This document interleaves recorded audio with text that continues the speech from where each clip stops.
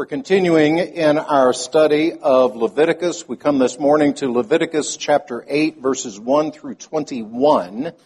And our New Testament complementary passage is John's Gospel chapter 2, verses 1 through 11. So if you would, please open your Bibles to John's Gospel chapter 2, and in honor of God's Word, please stand.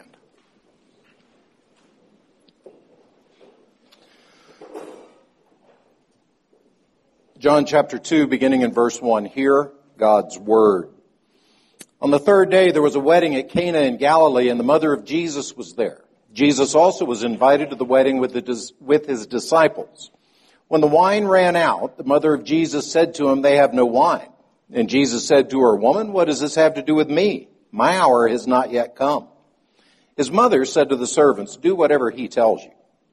Now there were 6 stone water jars there for the Jewish rites of purification, each holding 20 or 30 gallons. Jesus said to the servants, "Fill the jars with water," and they filled them up to the brim. And he said to them, "Now draw some out and take it to the master of the feast." So they took it. When the master of the feast tasted the water now become wine and did not know where it had come from, though the servants who had drawn the water knew, the master of the feast called the bridegroom and said to him, "Everyone serves the good wine first, and when people have drunk freely, then the poor wine. But you have kept the good wine until now." This, the first of all his signs, Jesus did at Cana in Galilee, and manifested his glory, and his disciples believed in him. As far as the reading of God's Word, please turn to Leviticus chapter 8, beginning in verse 1 and continuing in the reading of God's Word. The Lord spoke to Moses, saying, "Take Aaron and his sons with him, and the garments and the anointing oil and the bowl of the sin offering and the 2 rams and the basket of unleavened bread, and assemble all the congregation at the entrance of the tent of meeting." And Moses did as the Lord commanded him, and the congregation was assembled at the entrance of the tent of meeting. And Moses said to the congregation, "This is the thing that the Lord has commanded to be done." And Moses brought Aaron and his sons and washed them with water. And he put the coat on him and tied the sash around his waist and clothed him with the robe and put the ephod on him and tied the skillfully woven band around the ephod around him, binding it to him with the band. And he placed the breastpiece on him, and in the breastpiece he put the Urim and the Thummim. And he set the turban on his head, and on the turban in front he set the golden plate, the holy crown, as the Lord commanded Moses. Then Moses took the anointing oil and anointed the tabernacle and all that was in it and consecrated them. And he sprinkled some of it on the altar 7 times and anointed the altar and all its utensils in the basin and its stand to consecrate them. And he poured some of the anointing oil on Aaron's head and anointed him to consecrate him. And Moses brought Aaron's sons and clothed them with coats and tied sashes around their waist and bound caps on them as the Lord commanded Moses. Then he brought the bull of the sin offering with Aaron and his sons, laid their hands on the head of the bull of the sin offering, and he killed it. And Moses took the blood and with his finger put it on the horns of the altar around it and purified the altar and poured out the blood at the base of the altar and consecrated it to make atonement for it. And he took all the fat that was on the entrails and the long lobe of the liver and the 2 kidneys with their fat, and Moses burned them on the altar. But the bull and its skin and its flesh and its dung he burned up with fire outside the camp as the Lord commanded Moses. Then he presented the ram of the burnt offering, and Aaron and his sons laid their hand on the head of the ram, and he killed it. And Moses threw the blood against the sides of the altar.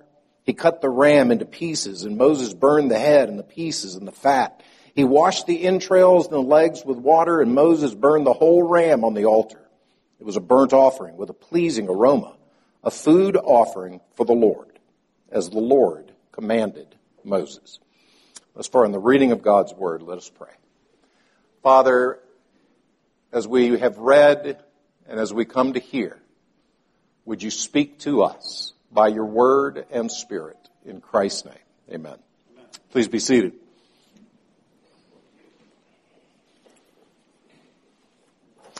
So children, there are days in our lives, days in our year that we look forward to with great anticipation. Maybe it's Christmas morning. Maybe it's your birthday. Maybe it's Thanksgiving Day. But there are days that are really, really special days that we're all excited to see. And you might be surprised to know that what we have just read is probably the most exciting day in all of this whole narrative.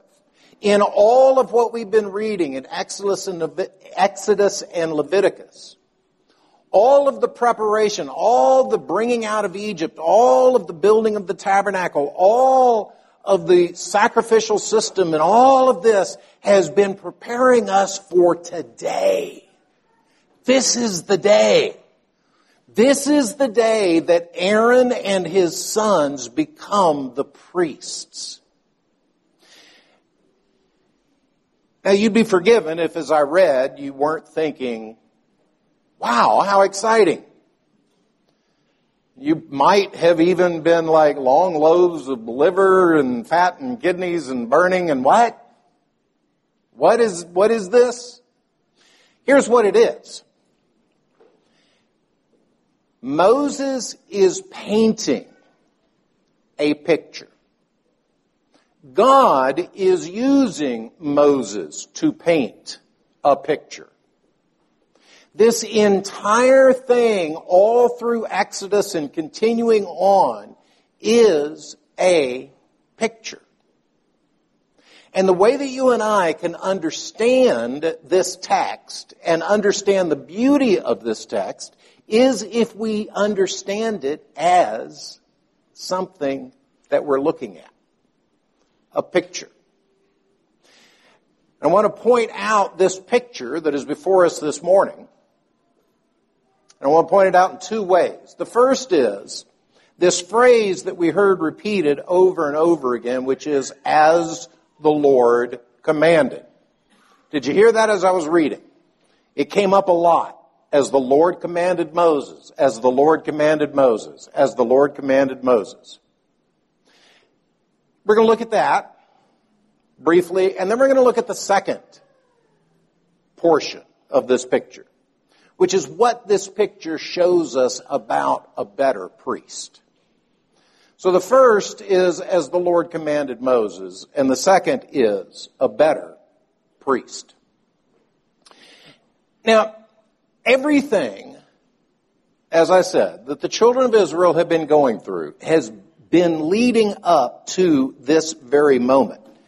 If you remember all the way back from Exodus chapter 4, verse 21, the Lord said to Moses, when you go back to Egypt, see that you do before Pharaoh all the miracles that I have put in your power, but I will harden his heart so that he will not let the people go.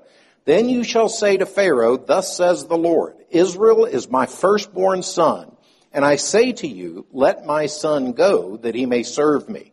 If you refuse to let him go, behold, I will kill your firstborn son. The very first confrontation with Pharaoh was saying, Israel, my son, is going to go into the wilderness and is going to serve me. It's going to happen. Either you let my son go or I'm going to kill your son. And of course we know the plagues. We know the fact of the matter is God not only killed Pharaoh's son, but he killed Pharaoh's army. He killed a whole lot of people to bring his firstborn son out of Egypt to this holy mountain that he had told Moses that he would bring the people to. And on this holy mountain, beginning in chapter 18, God enters into this covenant with them. He gives them his law. He gives them the ways that they should speak to one another. He gives them the tabernacle itself. And a big portion of that second part of Exodus is all of the details of the construction of the tabernacle. And as we've been going through that, we've noted that what God is doing is presenting to you a visual, a picture of the gospel. The tabernacle is Eden.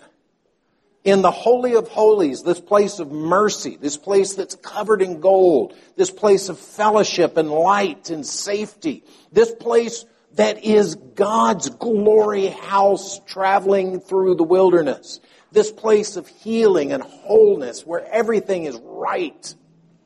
But that holy place is cut off. You can't enter. You can't just walk into the presence of God. There's a barrier there.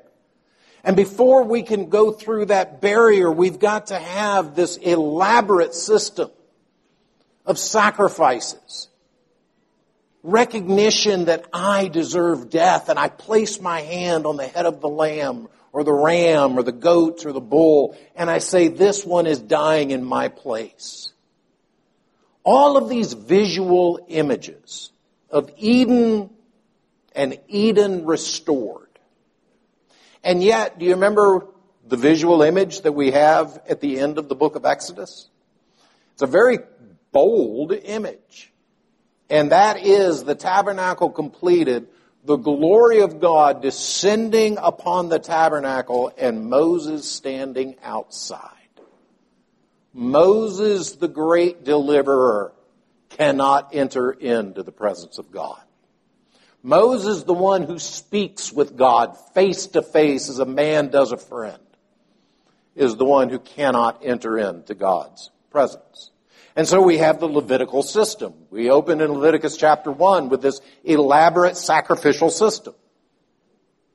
But now finally the day has come when the priest himself and the priesthood is actually being ordained.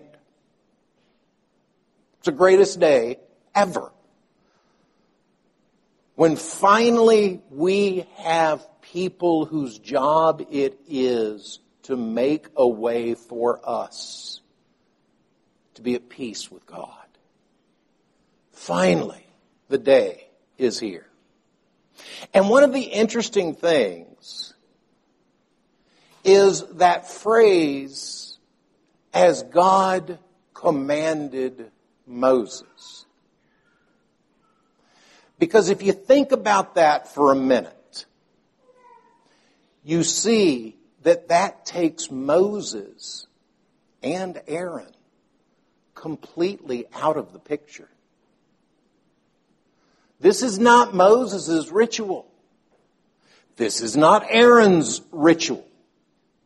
This is precisely step by step, word for word, action by action, clearly prescribed by God. Now the question becomes, why? Is there something magical in all this stuff? Of course not. These things are not carefully prescribed by God because of what they accomplish. These things are carefully prescribed by God because of what they speak. They show to you and to me in picture form the very work of the Trinity. The very work of God Himself in bringing about salvation. Moses stands in for God the Father as he is the one who consecrates Aaron and his sons, the priests. He is the one who sets them apart. He is the one who purposes that Aaron and the priests are going to accomplish redemption. The Holy Spirit is evident throughout, not just in the washing of the water. Did you see in verse 3? That first sign, that first element, the washing with water. The sign of the cleansing work of the Holy Spirit, but then later, the anointing of oil. Aaron and his sons are anointed. All of the instruments are anointed. You see the work of the Holy Spirit pictured here in the washing of water and the consecrating oil. And of course, in the priesthood, you see the work of the Son. You see that high priest who himself comes on behalf of the people, who wears on his garments the golden names of all those precious stones, the breastpiece, the ephod, the names of the tribes of Israel on his garments as he comes and presents the offering. Beloved, look at this image with me. Look at this scene with me. Because in these dusty courts, thousands of years ago, out in the middle of the Negev, you and I see God. You and I see redemption. You and I see salvation. And we see salvation, beloved, in the very middle of the wilderness. Modern man, the modern angst, maybe. Some sociologists believe comes from a disconnected feeling from history. That somehow history is not my story. That we are disconnected from that history. And the fact of the matter is, a Christianity that is grounded in history to a person who feels absolutely disconnected from history makes no sense. It's irrelevant. We live in a day in which our moral standards are completely subjective and change from moment to moment. Change from month to month.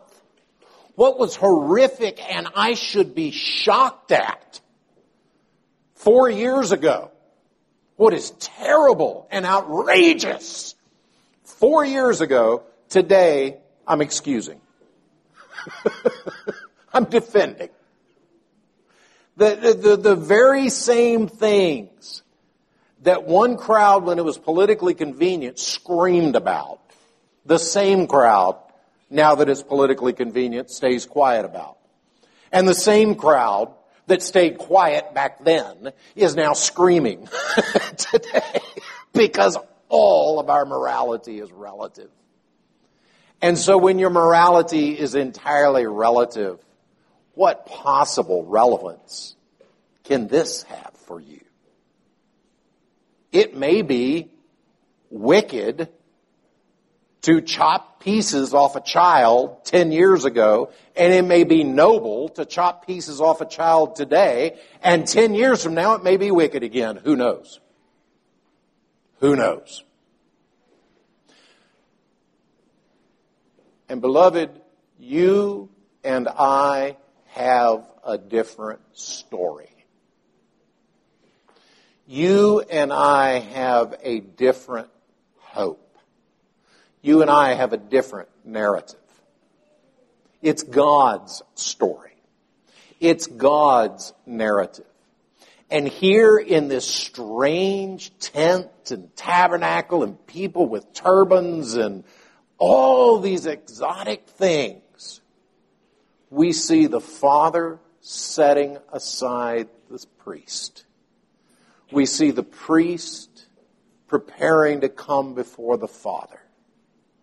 And we see the Spirit being applied liberally throughout this glorious and beautiful picture. Is that your reality? Is that your picture? Do you see it? Do you see it? And do you own it? Because the alternative, brothers and sisters, is really sad. It's not even a hopelessness. It's just an apathy. Again, one of the commentators, or one of the social commentators of today said it's hard to get really excited about life after death when you no longer believe in life before it. Is that not depressing? Is that not sad? And yet, is that not true? Is that not the heartache and the brokenness that we see around us? The death cult that so many are swallowed up in? It's hard to get excited about life after death if you don't believe there's any life before it. But oh, beloved, here is a different story. Here is a different picture.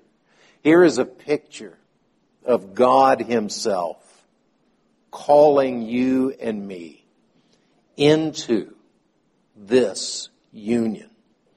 You and I are not only called, but we're drawn in to this story. But secondly, we see here, even in this old text of livers and lobes of fat and kidneys and burning and all of that, we see a sign that points us to Christ. Because what did you see in the sacrifices here? What did you see both in the bull and in the ram? You saw with your eyes. If you were one of the children, verse 3, God said, assemble all the congregation to witness this with their own eyes. And you standing there, you saw that great high priest, the one who was going to come and make it right. You saw him place his hand on the head of a bull and say, I should die. And you saw that great high priest and you saw his sons place their hands together on the head of a ram. And you saw them say, I should be dead. This ram covers my sin before he's ever ready to do anything else. But I want to draw your attention back. You know I love pictures. You know I love portraits. I yammer about some of the pictures that hang up, that hang on my walls. One of the things I love about pictures is you're never done studying them. A picture truly is worth 1,000 words. And there are so many things that can come out of this picture that we have before us. This scene, this very visual scene. I just want to draw your attention to one thing that you may have passed over, not noticed in the reading, but I guarantee stood out in the watching. And this is why I make the point that Leviticus has to be understood visually. Because as I read through that whole thing, what stood out to you as the most noticeable part of it? Probably the sacrifice, right? Probably the bull and the liver and the fat and the kidneys and the burning and all that.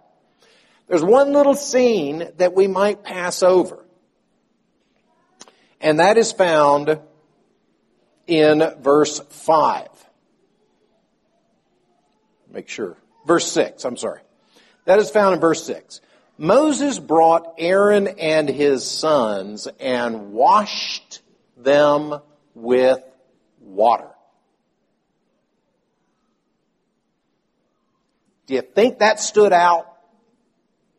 Do you think that maybe as you and I were standing around in the hot desert sun and we were looking at this grand scene, that seeing Moses bring Aaron and his sons in front of this giant basin that is filled with water and seeing Moses wash them with water, do you think that stood out in their memories?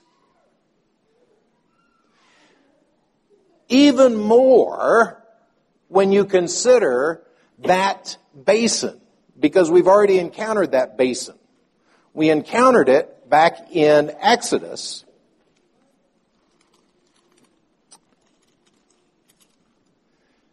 In Exodus chapter 38 and verse 8, he made the basin of bronze and its stand of bronze from the mirrors of the ministering women who ministered in the entrance of the tent of meeting. These women donated their mirrors. This thing that is very important. I'm not going to make any gender-specific comments. But I do know that mirrors are an important element in one's house. And that there are some who could not possibly care what they look like in the morning and specifically cut their hair that way so that they don't ever have to bother with it.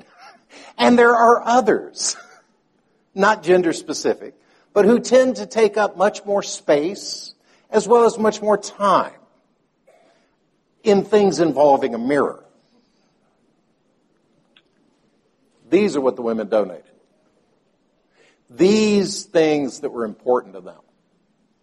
They were important to them, and they said, we're going to give it to Jesus. We're going to give it to God.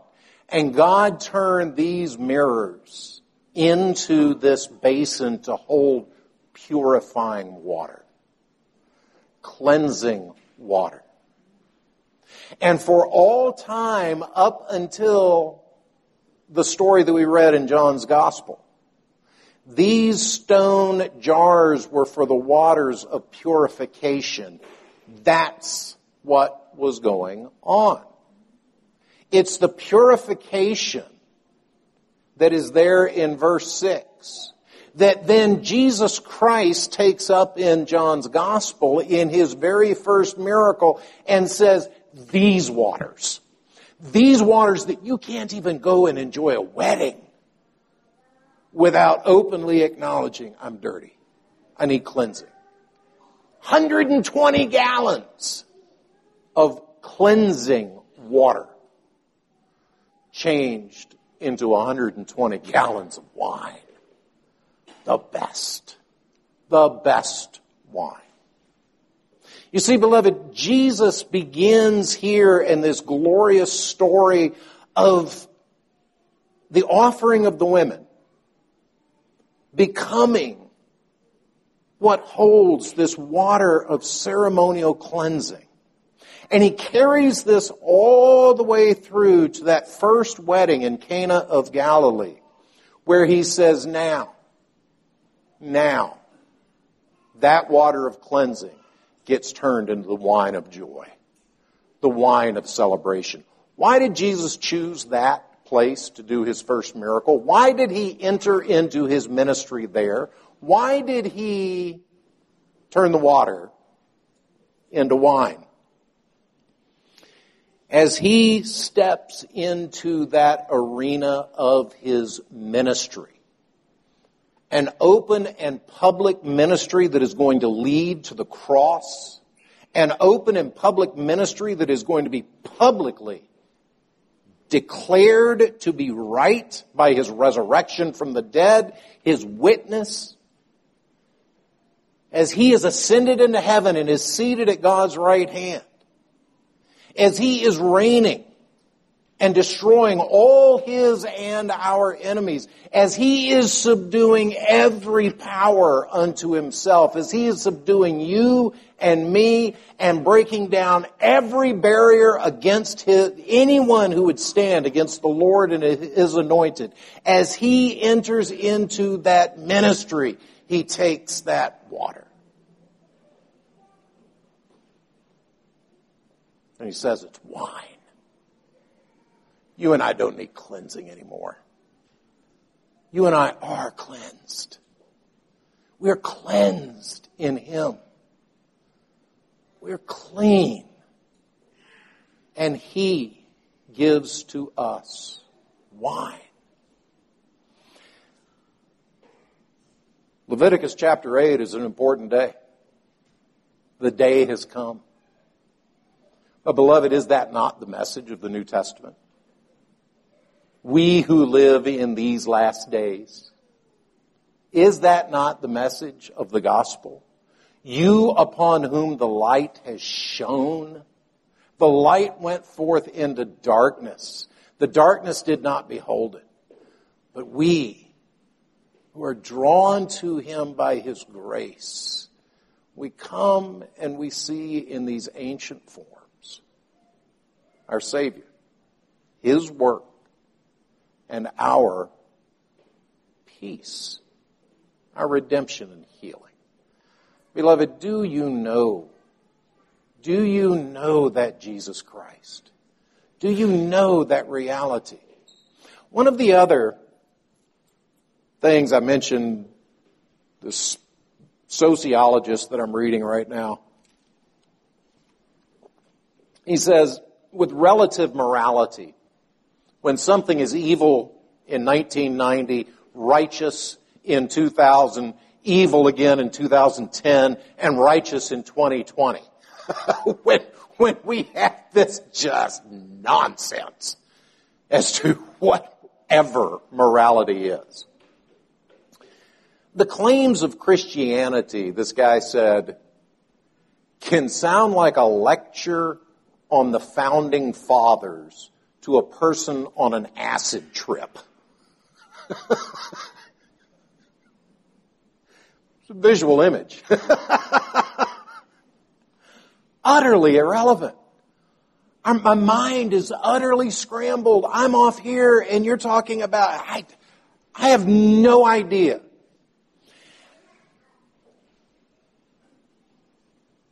And yet, we all can resonate with this image. We all can know. We can see this sight. We can behold this healing. And beloved, for you and I, the day is now. If you know this Christ, then you're united to Him. You're kept by Him. This grand drama is the story that you are already a part of. And God will keep you in it. If you don't know this Christ, then I invite you to check in, to step into a story that is way older than me, way older than you, way older than any nation state. It's as old as time itself. God so loved the world that He gave His Son, that whoever believes should not perish, but have eternal life. He gave His Son to us in that Son's incarnation. That Son took on flesh and dwelt among us so that that flesh could be destroyed. The purpose of Jesus Christ taking on human form was so that it would be destroyed. That He would be broken for you and me. Father, your gospel is sweet upon the ear and sweet upon the tongue. May our lives this week be sweet. A reflection of that glorious news. In Christ's name, amen.